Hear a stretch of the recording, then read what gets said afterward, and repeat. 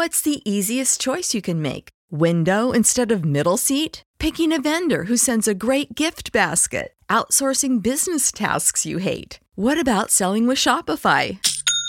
Whether you're selling a little or a lot, Shopify helps you do your thing, however you cha-ching. Shopify is the global commerce platform that helps you sell at every stage of your business. From the launch your online shop stage to the first real-life store stage, all the way to the did we just hit 1 million orders stage. Shopify's there to help you grow. Whether you're selling scented soap or offering outdoor outfits, Shopify helps you sell. Wherever and whatever you're selling, Shopify's got you covered. Sign up for a $1 per month trial period at shopify.com/try. Go to shopify.com/try now to grow your business, no matter what stage you're in. Shopify.com/try.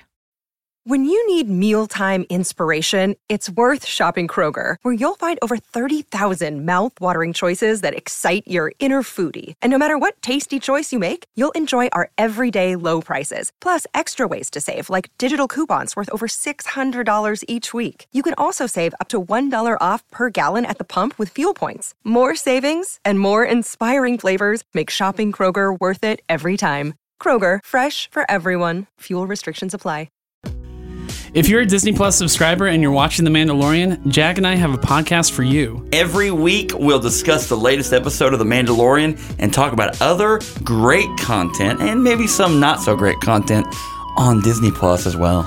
As two lifelong Star Wars fans, we have a ton of fun geeking out over all the little details of the show, and we want you to join us every Monday. So search for Disney Plus Reviews. That's Disney Plus Reviews. Hey, Phil, how about that, Baby Yoda? Baby Yoda says, "What's a podcast?" Do you like sports? 'Cause we like sports. Let's talk about sports. It's Sport Shack. Sport Shack. It's Sport Shack. Welcome to episode 206 of Sports Yak. You mean the Philippe Alou episode? Philippe Alou. Philippe Alou. Now, do you remember Moises Alou? I who do. Played for the Cubs? Yes. Okay. Philippe Alou is his father. He was one of 3 Alou brothers who played in the same outfield at the same time. Philippe, Matty, and Jesus.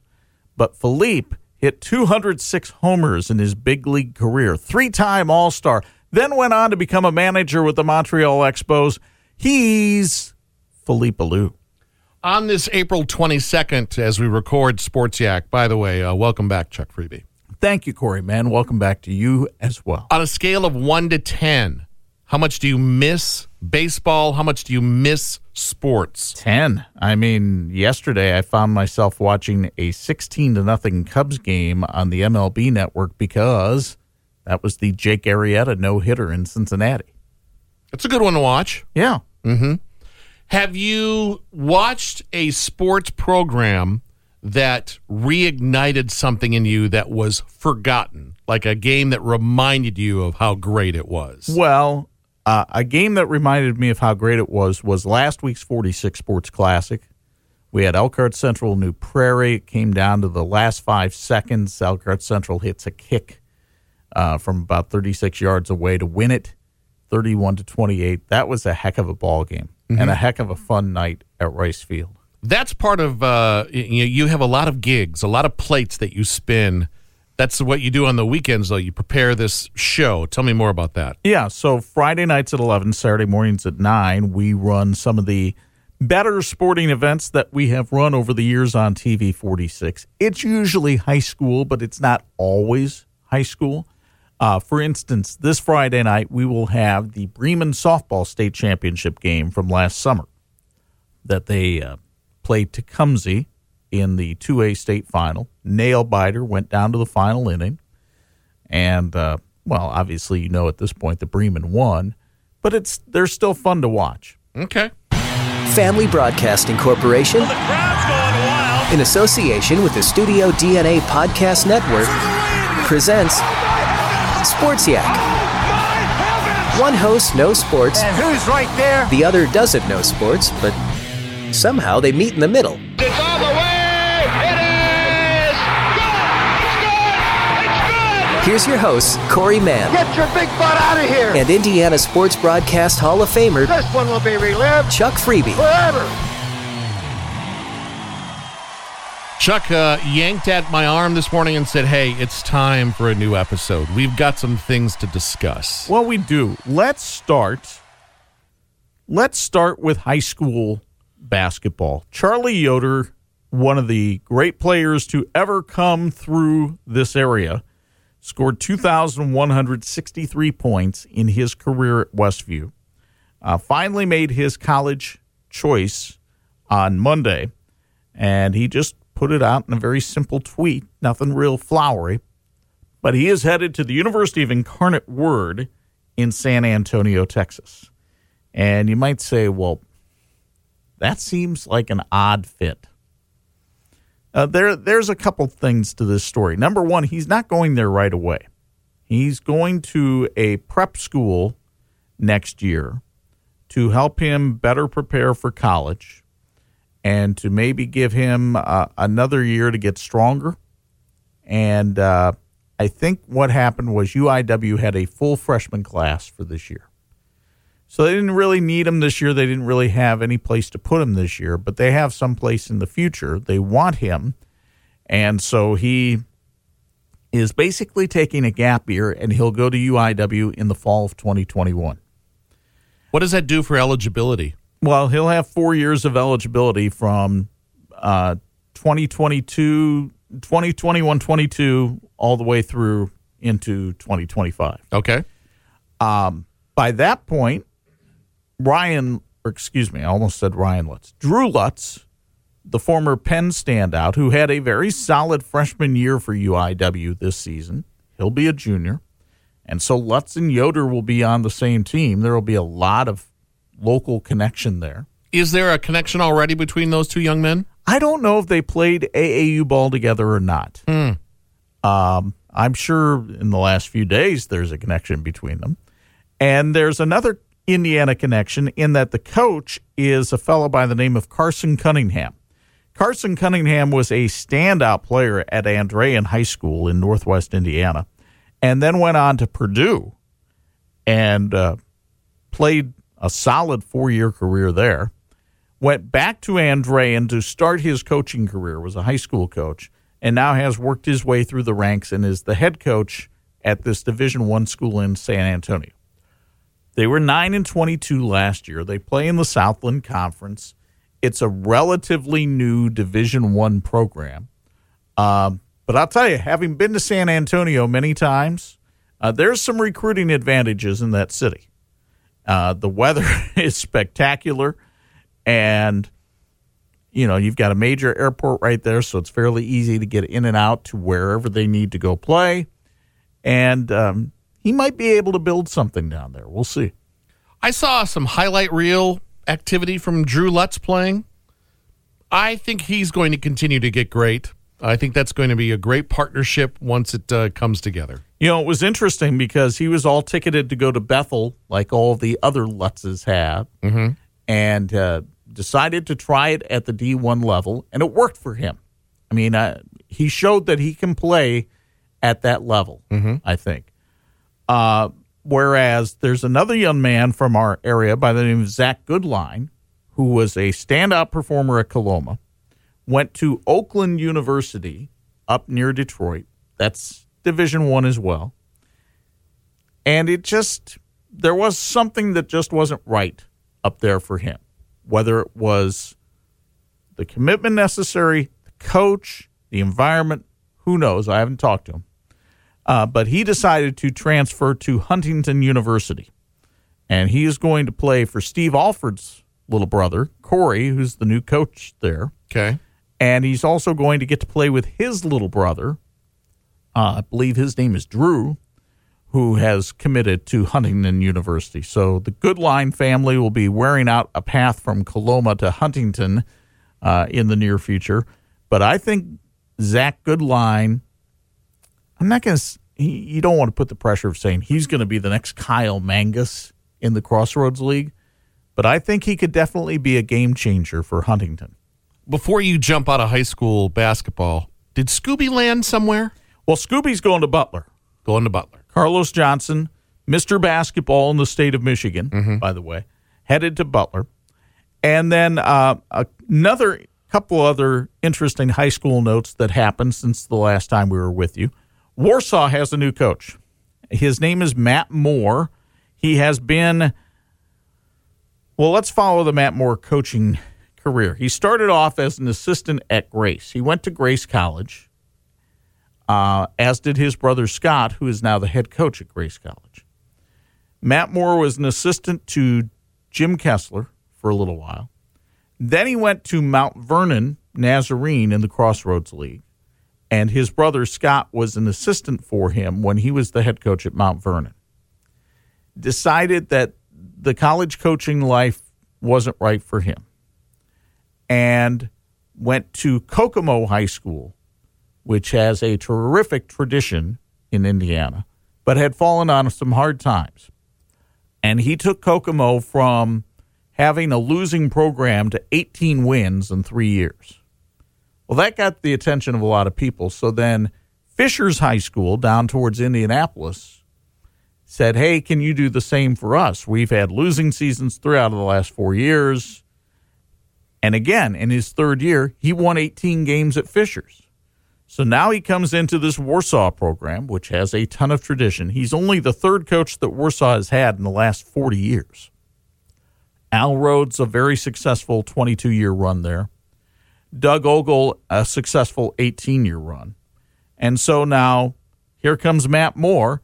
He's got his brother just down the street at Grace College. Family's from Columbia City, so I think he wanted to come back closer to home with his family, and he's got an outstanding opportunity at Warsaw High School to really take that program, back to the level. And when I say back to the level, it makes it sound like Doug Ogle didn't do well. Doug Ogle did very well at Warsaw, but the last couple of years they've struggled. And so now they've got to get back up on the horse, and I think Matt Moore will be the guy that takes them there. Okay. The other big coaching news, well, there were 2 big coaching newses since we last met you. 2 big pieces of coaching news. Rob Yoder steps down at Westview. Of course, this circles back to his son Charlie graduating. Rob had coached there 18 years, won over 300 games, and I just think he wants to be able to go watch his son play. And so that's a great move for him, and that'll be an interesting job to see who winds up getting that job. I have had a couple of sources tell me that Ed Bentley from Angola is the favorite. Ed Bentley resigned from Angola in the middle of the year over some fallout with the athletic department there. Ed was a very successful coach with the Hornets, and I wouldn't be surprised to see him wind up there, but he'll certainly be one of the candidates. And then the other piece of coaching news that happened was Monday night when Sarah Deshawn took the girls' job at LaPorte. Sarah had been the head coach at Mishawaka for the last couple of years, and while they hadn't had a lot in terms of wins and losses, she was very popular with her players and seemed to be building the youth program up as well to try to develop them back into a contender in the Northern Indiana Conference.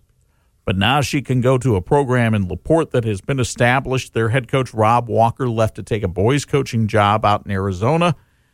He had coached them to sectional titles in 3 of the last 5 years. They've got some great young talent there.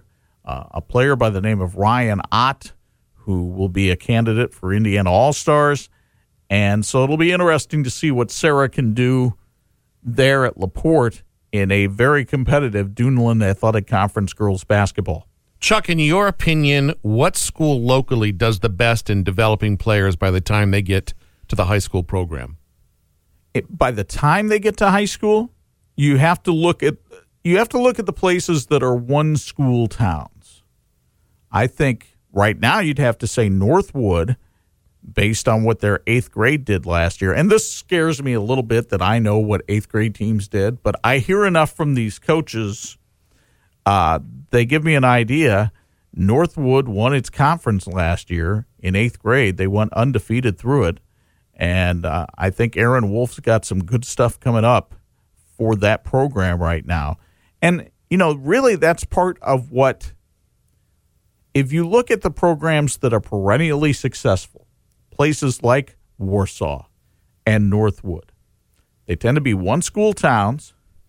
The coach is active in developing the youth program there. And so by the time the kids get to high school, you're not teaching them the new system. They know the system. This will be the challenge for the Elkhart schools. This is the challenge at a place like New Prairie, where they've had turnover of coaches. Mm-hmm. You have to have somebody stay the course long enough to develop that youth program, and you've got to let them do that. For instance, I'll give you a beautiful for instance of this. Will Cody is going to be the girls' basketball coach at Elkhart High School. He has been the girls' basketball coach at Elkhart Central. Elkhart Central was absolutely pathetic in girls' basketball when Will Cody took the job. And Will Cody knew it was going to take him some time to build up. Now, he didn't tell his players that. He told his players, we're going out to win the section. He set the standard of expectation there at a certain level and then brought them up to it. But he did that by going in and developing the 5th grade program, the 6th grade program. So now Will Cody's been there for 7 years. Kids know who Will Cody is. They know his system. They know his expectations. And that's all part of what coaches like to call the process. Nice. Okay. So there's a guy who's done it by building up that youth program. Mm-hmm. And when are we going to play basketball again? That's a heck of a good question. I mean, the NBA continues to talk about it. Adam Silver said he won't say anything or won't, really announce a plan until May 1st, if there is one then. I think every day this situation seems to change. I know that Dan Dockich, radio host on Indianapolis, had Purdue University President Mitch Daniels on his show yesterday. And Daniels said, in terms of the Big Ten and college football, they're exploring a ton of options. He says, but the number one option still on the table is trying to open universities in August and play football then. Hopefully that happens. Yeah. And I thought Mitch gave a very good response when he mentioned, look, we're 6 weeks into this. We have another 18 weeks before we get to college football season. This thing has changed a lot in 6 weeks. And it can change a lot in the next 6 weeks. Mm-hmm. The point might be moot by the time we get there. I know there's people out there that say, we could be canceling all of sports in 2020. I tend to be optimistic. I think we're going to have a football season. Okay. I saw a tweet of February through May for the college football season. Well, that idea is on the table. Yeah, which would be interesting because it kind of works opposite of what we are used to now, where it's super hot at the beginning of the season and maybe some snow and a winter jacket by the end. Flip that around for 2021. Well, we'll see what happens. Yeah. All right. What else you got up your sleeve? Well, the big sports story of the last week has been a documentary, hasn't it? Yes. I mean, that's the thing that most people have been talking about for the last week is the documentary on the Chicago Bulls entitled The Last Dance. There was a company that got unprecedented access to the Bulls in 1998. And so they were able to shoot a lot of behind-the-scenes footage with the Bulls as they went for their 6th title and what turned out to be Phil Jackson's last season. And by Wednesday, I'm not going to worry about spoilers because if you cared about it that much, you've probably found a way to see episodes 1 and 2. Yes. So in essence, and according to the ratings, you have. Yeah. 6.1 million viewers, almost, well, I shouldn't say almost, but well above what ESPN had for any of its 30 for 30 documentaries before. The most popular prior to that was a Bo Jackson documentary, You Don't Know Bo, and that had 3.6 million viewers. So we're talking a big-time audience for this on ESPN. And it was built up and heavily anticipated. And it was moved up from its original date. This was supposed to air around the NBA Finals in June. Now they're airing it 5 straight Sundays beginning last Sunday, and 2 parts every Sunday. The problem for you and I, you being Corey, I being me, is that they air it at 9 o'clock at night on Sunday, which when we have to be in here waking up at 4 in the morning to get in here on time for Monday's show, pretty much precludes us from watching it on Sunday. So I think both you and I watched it on Monday. Mm-hmm. And I'd be curious, as you being the kind of quasi-sports fan, more of the casual fan, your thoughts on it. Well, that was back when I watched the NBA. My wife and I both watched the NBA. Mm-hmm. My son is a huge NBA fan right now and constantly wants me to watch stuff with him pre-pandemic when it was going on. And I stopped watching when Michael stopped playing. There was nothing that interested me, but it was a season of life where that was something that both my wife and I could agree on. We watched games. We planned the evening around those games. And, for us, that's 2 hours down the road. Now, unfortunately, never got to see him live. I do have a Michael Jordan story up my sleeve for another day, but I loved it. I loved episode 1. I loved not only, they're focusing on that last season, but giving some history and context to the competitive nature of Michael Jordan. It was as much a soap opera as it was chasing after a 6th championship. Jerry Krause is the villain in this movie. Appears to be so far. Although, well, you go ahead with your impressions. Yeah. So the first episode I loved. I kind of hope they give us a little bit more on the shoes. The shoes were such a big deal. And I actually didn't know that he actually wore those first pair of shoes. I thought those were just for, the common kids like us. I didn't know those were actual Air Jordan. He wore them on the floor. So I thought that was cool. Then I realized after the second episode, even though, man, there was some tension, I was a huge Scottie Pippen fan. Mm-hmm. I just loved, he to me was the great example of when you've got some talent, but you play alongside the best for an amount of time, your game is going to elevate. When you play with the best, you're going to become one of those elite. And I think that's what he did.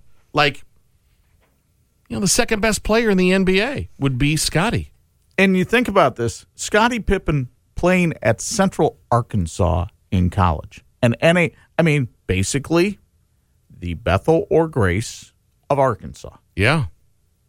And yet becoming well enough known down there that he wound up being well enough known to the scouts that he is drafted very high in the first round of the NBA draft. Was he 4th? 5th. 5th. And then becomes the second best player in the NBA behind his teammate for a while. Now, I realize that's up for argument. Mm-hmm. You and I both saw Monday morning the hashtag worst agent ever. It is unfathomable, especially in today's culture, 25 to 30 years later, to think that Scottie Pippen was the 122nd person in the NBA in terms of salary. It just would not happen today. Right. And Jerry Reinsdorf, who almost comes across as somewhat of a neutral party in this, because he's trying to be fair to Krause and he's trying to be fair to his players and all that. And talking about how I told Scottie, don't sign this contract. And I'm sitting there thinking, well, why are you offering such a cheap contract? But, he doesn't want to spend more of his money than he has to. Yeah. It is.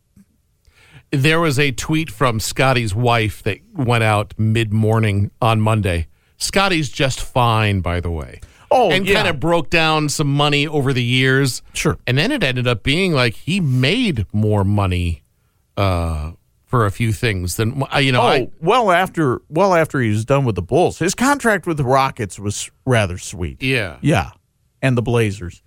Yeah, he did okay for himself. Mm-hmm. Yeah, we're not holding a telethon for Scotty anytime soon. One wonders if we're going to get as much episode attention to the co-stars.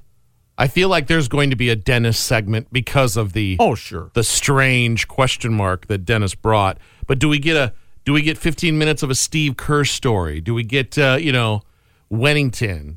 Do we get Luke Longley's or Kukoc? I'd love to hear. I mean, I think you'll get some. I was watching some old PA announcing yesterday because of Tommy Edwards and Ray Clay. Yeah, Ray Clay, and just at 6'11" from Croatia. I was like, wow, that dude was huge and was such a pivotal player. I kind of would like to learn a little bit about him too. So I'm excited for this next week. So it left you wanting more. Oh, yes. It got the hooks in me. Yeah. Yeah, I want more. Here was the big question I asked you. I don't think we've gotten this answer. Why have we not seen this footage until now? Yeah, I don't know. How do you sit on something that long? I don't know that they necessarily had a vehicle to put it out in. And the ability to put it into context.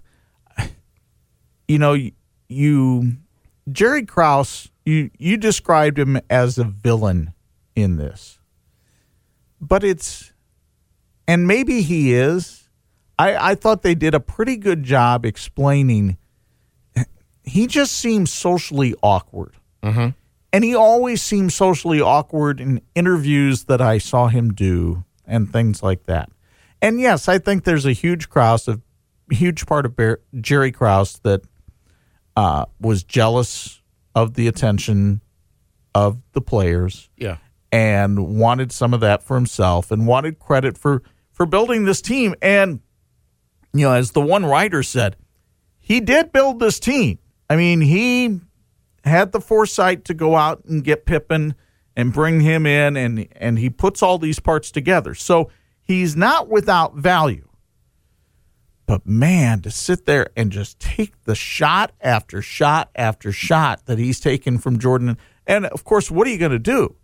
Because Jerry Krause is nobody's idiot. He knows if it comes down between Michael Jordan and Jerry Krause is getting farmed out. Mm-hmm.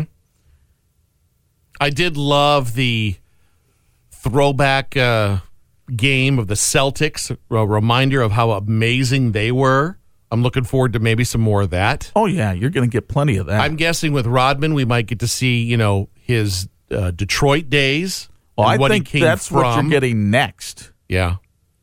Yeah. I think you're going to see, remember, they kind of left it off at about 87, 88. Stan Albeck was the last coach mentioned in the documentary. Mm-hmm. We haven't even gotten to the Doug Collins years. And I'm curious to see, because I have always thought, and maybe I heard some things or I remember them differently now, but I've always kind of felt like Phil Jackson operated behind the scenes to almost sabotage Doug Collins so that he could get the job when Michael and the guys were truly ready to go on this run. Interesting. And you've got this period of time that's going to be about 87 to 90 where Doug Collins comes in and elevates them to a certain level. Remember, they had some great series with the Pistons in the late 80s and early 90s, but they couldn't get past Detroit. And then there was the point where, okay, they do get past Detroit. They humiliate Detroit. They sweep them. Isaiah and the guys walk off the court before the end of the game and don't shake hands. And that's when they went on to win the first 3 titles. But that was all under Phil, not Doug Collins. Mm-hmm. So a lot to unfold there, a lot to unpack. Did you have a favorite of the Bulls three-peat? Did you like the first 3, or did you like the second 3 better? I thought the first 3 was a little more special only because, and they, when you look at the footage of when he first got there and the empty seats at the Chicago Stadium, and what a moribund franchise that was. See, I grew up, I liked watching some NBA on ABC back in the day. And this was when Oscar Robertson, I mean, I'm old, okay? Oscar Robertson's playing for the Milwaukee Bucks with Lou Alcindor, who would become Kareem Abdul-Jabbar. Walt Frazier, Dave DeBusschere, Willis Reed and the Knicks. And then they get Earl the Pearl Monroe in 73 and they win a title. And then Dave Cowens comes up with the Celtics and JoJo White. And you've got some great old players back in the 70s. And so I would watch some NBA and I would pay attention to it. And the Bulls in the early 70s had guys like Norm Van Leer and Bob Love, who were terrific players, Jerry Sloan, and they were competitive. They got to the Western Conference Finals in 75. And then that team kind of fell apart. And you saw this cocaine-laden Bulls squad that MJ comes into in the early, mid-'80s. And between 75 and 84, I mean, the Bulls just crumbled. They were awful. And they went through coaches like people go through Pez. I mean, it was just unbelievably bad. So to see those empty seats in the early days of his rookie season and how quickly he filled the place back up, that was remarkable to me. I remember being younger and going, wait a minute, Jordan played golf with Danny Ainge the day before he's going to play him as an opponent? They do that? They actually go do things together like that? Yeah. I was mind blown. I loved that little story in the first episode. That was fun. And you mentioned the shoes. It reminded me of a story that I saw online. John Calipari, who's the current coach at Kentucky, coached in the NBA. And he's got Jim Jackson on his team. Jim Jackson had some good years with the Mavericks, comes over, and he's playing. And this was towards the end of the Bulls' run. Jack Haley, I don't know if you remember him with some of the Bulls teams in the 90s. The name rings a bell. He was a guy that played at UCLA. He was like the 12th man on the Bulls roster. If he came into the game, that was like the victory cigar being lit. But Michael liked Haley. And so the Bulls let go of Haley, and he's on this team that Calipari's coaching. And I think it might have even been a preseason game. And Jim Jackson's chirping at Michael through the first quarter or so from the bench. I don't think he's even dressed. Maybe he is. He's chirping. And finally, Michael comes over and says something in Jack Haley's ear in the second quarter. And Calipari turns to Haley and goes, "What did he say?" And he says, "If Jim Jackson don't like me so much, tell him to take off my bleeping shoes." Here's my quick Jordan story for you. I had a high school girlfriend that cleaned the chalets in Coloma. Okay. And one night, the house phone, because I lived with my parents, obviously, in high school, the phone rings, and it's my girlfriend at like 12:30. And she said, "What are you doing?" And I said, "Well, I'm in bed. I've got to work the next day." She goes, "You've got to come to Coloma." And I said, "What for?" She goes, "You just got to come to Coloma, and you got to trust me."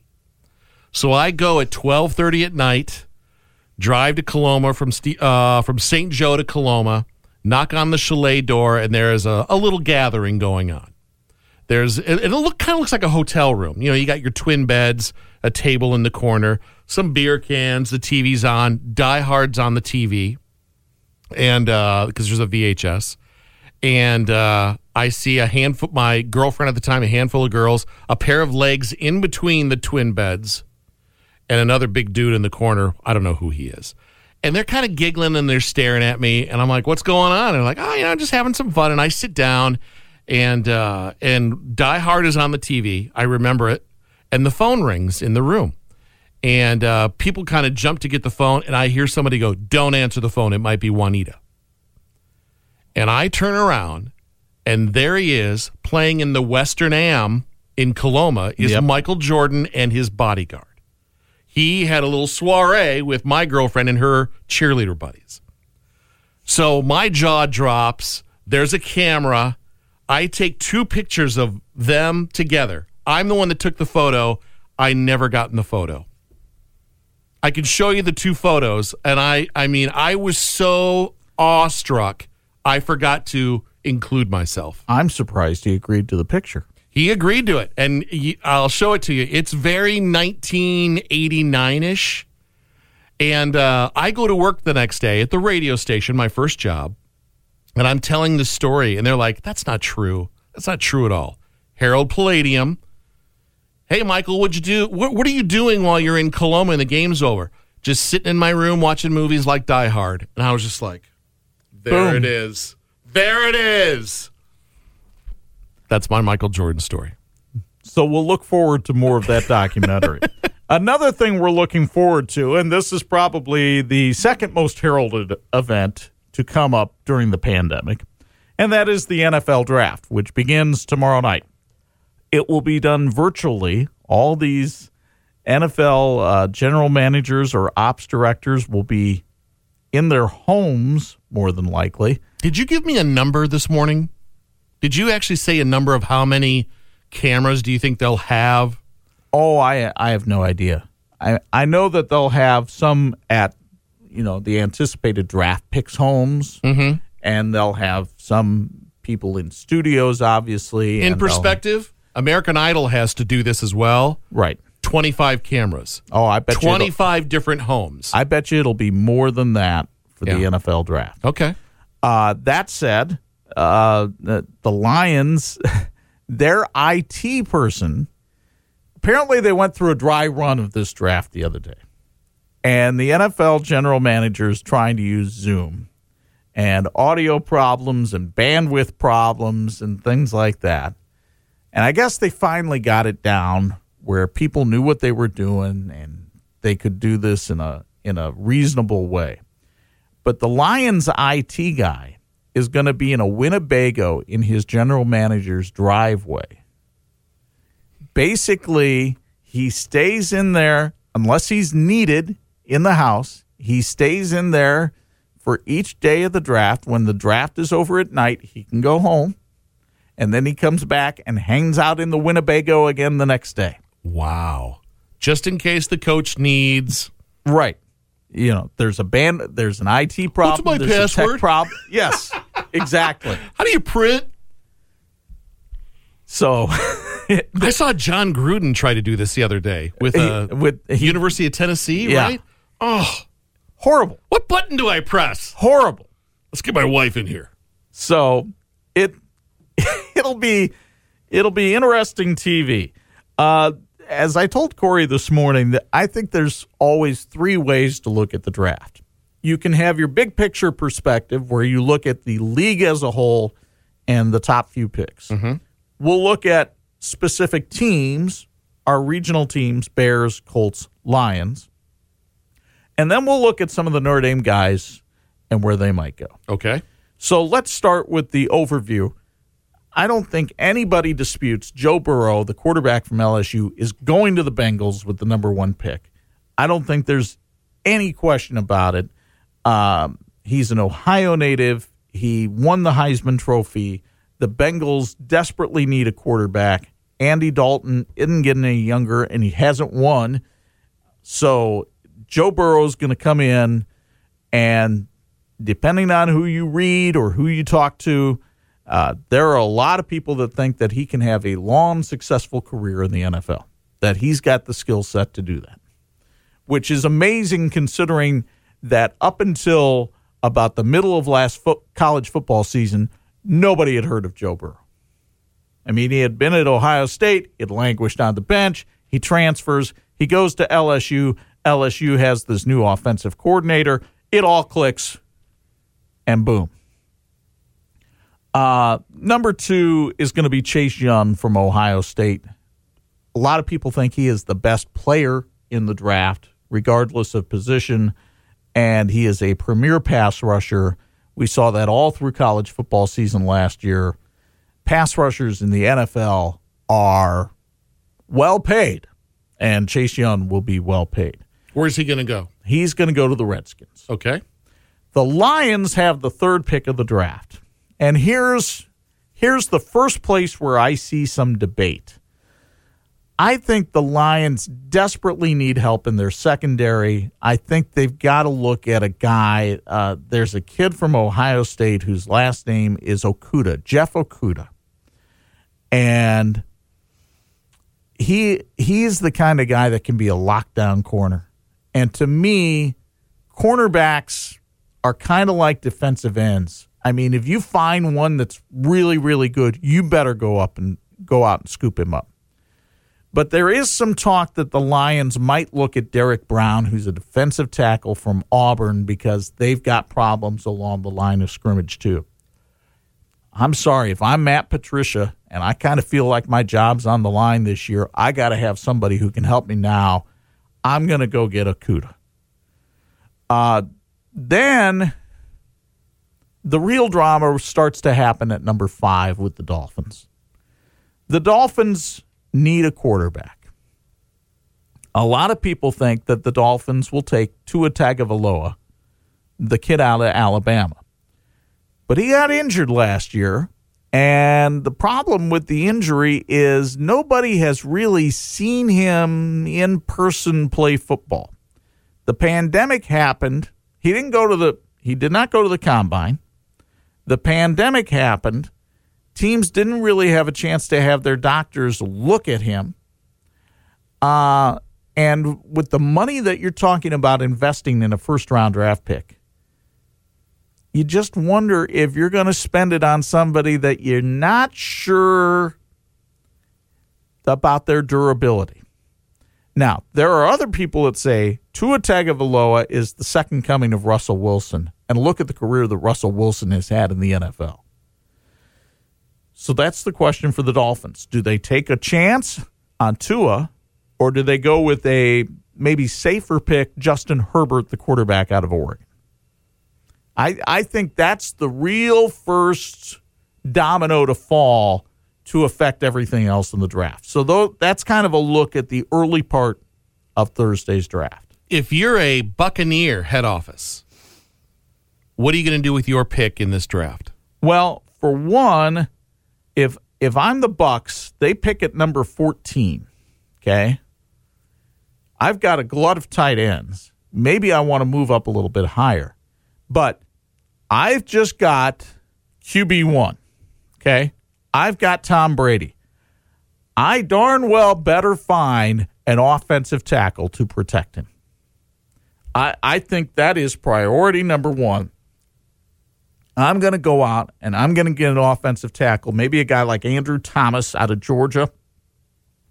But I have got to find some way of keeping Tom Brady on his feet, because for what I'm going to be paying Tom Brady, he has to be protected. I have to keep him in the game. I have to keep him on his feet. Okay. Now, the problem we mentioned the Lions and their situation, and I think the Lions front office is going to be focused on defense in this draft. When I go back and I look at teams like, let's take the Bears. They do not have a first-round pick because of the Khalil Mack deal that they made with the Raiders a couple of years ago. So, with that in mind, how do the Bears attack this draft? I think I've seen talk about wide receivers, but I really think the Bears need some help along the offensive line. And they need some help in their secondary. They need a safety. So if you're looking at picks 43 and 50, which is what the Bears have right now, with that 43rd pick, you should be able to get yourself a pretty good center and somebody who can help you right now. And I know the folks at NFL.com are talking about Cesar Ruiz, who is the center out of the University of Michigan. They feel like he's athletic enough. He could step into that Bears offensive line and play right away. Because, again, one of the problems the Bears had was keeping pressure off the quarterback last year. The other area is safety. The name I keep hearing bandied about that the Bears really like, a kid out of Southern Illinois by the name of Jeremy Chin. He is a hard-hitting guy, has some good size to him, can handle the deep coverage. I can't say that I've ever seen him play. I'm just telling you what I'm reading. So look for those two names to be bandied about when the Bears come across. The Colts actually picked before the Bears do. Now, the Colts lost their first-round draft pick when they picked up DeForest Buckner, the defensive tackle from the 49ers here in the offseason. Colts could really use a wide receiver to go with Phillip Rivers in this offense. I'll tell you a kid I saw last year that I really liked a lot was Michael Pittman out of USC. His dad's a former NFL player. He had a huge game against Notre Dame, and Notre Dame had a pretty good secondary last year. And Pittman had a huge game and really kept the Trojans in that game last year. I think he could be somebody that the Colts take a look at with their first pick. Then later in the second round, they've got a 44th pick. They could use a pass rusher. Who's going to fall that far? Maybe a kid like Terrell Lewis out of Alabama. But I think the Colts are looking at wide receivers and edge rushers. The Bears are looking at offensive linemen and safety. And the Lions are looking at anybody who has a pulse on defense.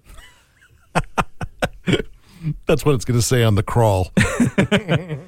Now, what about the Notre Dame guys? Yes, it's always fun to know in our backyard who's going on to the next level. Yeah. If I had to predict the first Notre Dame player to be drafted, I would put my money on Julian Okwara, the defensive end. He really impressed a lot of scouts as a pass rusher last year. I think he could be kind of a hidden star. He's already got a brother who's in the NFL, so you kind of know some things about the family and about how they operate, and I think that bodes well for him. Cole Kmet, I've seen everything from late first round to early third round. I don't think anybody argues that Cole Kmet may be the best tight end in this draft. The question is, how many teams really put a priority on tight end? And originally, I would have thought, okay, if you'd asked me this question 2 months ago, I would have thought the Patriots are a great fit for Cole Kmet because they had Tom Brady, who's used to throwing to a tight end, and Rob Gronkowski. And I'm not saying Cole Kmet is Rob Gronkowski. Personality-wise, he's not even close to Rob Gronkowski. He's much more reserved. But in terms of a pass catcher, in terms of his athletic ability, he would have given them that kind of target. I think the priorities have obviously changed a lot with the Patriots right now. So I'm not sure that they're looking in that direction. But I would expect that Kmet will be the first tight end taken off the board. I'm really high on Chase Claypool. I think Chase Claypool is going to be an NFL star. I really do. I've just seen the development that he made. I think he's one of the players that made the most development that has come through Notre Dame in the Brian Kelly era. From what he came in as to what he left as, I think there's tremendous upside to Chase Claypool. And he can help you in so many facets. He's 6'4", and he can leap, and he's big and physical. There aren't a lot of corners that are going to match up with him. So you're going to be able to get him the ball an awful lot. I just think teams are missing out if they don't take him. Is he a speedster? He doesn't have – that's the thing. He doesn't – well, I take that back. He may not have the speed of like a Michael Pittman, okay, that I mentioned earlier. But if you remember, they played him a lot on special teams, and he made a lot of tackles on special teams. Mm-hmm. You don't make tackles on special teams unless you're getting down the field in a hurry. Yeah. So he may not have line of scrimmage burst of speed. His first 10 yards may not be that great. But then those long legs get going, and he can cover some ground once he gets down the field. Okay.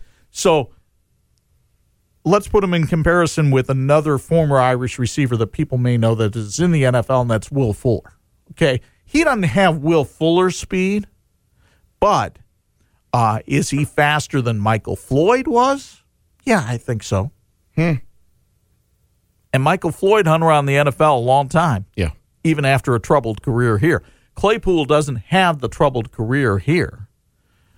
He's motivated by this sister that he had that committed suicide, who he said believed in him more than anybody else. And he tries to play for her and her memory every day. And so there's a lot to Chase Claypool to like. And I think some team would be smart to take him in the second round. And maybe it will even be the Colts. What else would you like to cover? Anything? I feel good about all this. All right. Feel real good. There you have it. We haven't had much to talk about. We haven't been with you frequently. I don't know if we're going to do anything Friday, but Monday, I can guarantee you we have a guest lined up. Plus, we can talk about what happened in the draft, right? We will talk about what happened in the draft. Maybe we'll even throw a splash on Friday and talk about what happened in round one. Okay, we can do that. We've got an email, sportsyak with 2Ks at gmail.com. Want to reach out to us and say hello? We'll say hello back. We are both on Twitter. Where are you at? At 46 Sports. Yeah, you've got the new Chargers uniforms that you can check out. And what'd you think of those? some other good stuff. Clean and flashy. And where are they at again? Los Angeles? Yeah, that's the thing. I am so used to them being in San Diego. Yeah. I struggle to say Los Angeles Chargers. I have really had to script that out this morning to talk about that. My wife and I celebrate our 26th wedding anniversary tomorrow. Really? Yes. Congratulations. On our 10th anniversary, I surprised her with a trip to San Diego on the weekend that Eli got drafted to the Chargers. Was that right? Was he the Chargers first? Yes. And then they made a big ballyhoo, and he went to the Giants instead. Right. Yeah. But that was all the headlines on TV that whole weekend was, is Eli coming to San Diego? And the answer is no. No. But they did have a good run with Phillip Rivers. Yeah, but that uniform reminded me of that time. And, in the beautiful California weather, light blue pants and the white jersey's going to sparkle and look clean until they hit the field a couple times. Yeah. All right. Oh, I was going to ask you, what team needs a new uniform? Oh, what team needs a new uniform? Let me think about that. There have been a lot of new uniforms that have come out recently. The Patriots, I did not care for their new unis. The Browns kind of went back to a more traditional Cleveland Browns look, and I liked it a lot. I've never been a fan of anything the Bengals have put out in their uniforms. I would say that with Joe Burrow coming in, let's start fresh. Let's get some new Cincinnati Bengals uniforms. But that's a franchise. Man, they don't want to pay for anything. Are we talking major overhaul, new helmet, new colors, or just let's polish up the Bengal look? You don't have to change the colors at all. You can be orange and black and white, but just let's get a new look. Let's get some excitement back in Cincinnati for the Bengals. Okay. A lot of the NFL, I didn't like what they did with the Rams uniforms. The Rams uniforms are just fine the way they were, and they changed those. I would say if I'm the Miami Dolphins, I go back to that look from the 1970s that they had. Just the dolphin on the helmet and the clean white and aqua look. I mean, I know it's very 70s, but it was just such a classic Miami look. I agree. Yeah.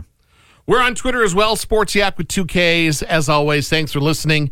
Leave us a review. Leave us a comment. You can listen on Spotify, Apple, wherever you're listening right now. If that's working for you, then do that. Actually, I can guarantee you we won't have a show Friday because I forgot I have some other things going on, but we'll see you Monday. You're busy. I'm busy. You're very important. I wouldn't go that far. Until next time, Yak fans. Ooga looga Felipe-Loo. We've had some fun, yeah, the show is done. Now we gotta run. It's Sport Shack.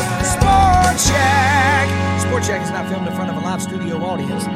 We done? You've been listening to Sports Yak with Chuck Freeby and Corey Mann as himself. Produced by Corey Mann. The Sports Yak theme song by Rhett Walker. Production elements and voiceovers by AudibleGenesis.com. Engineered by Phil Sousa. Executive producer is Danae Hughes, in partnership with the Studio DNA Podcast Network.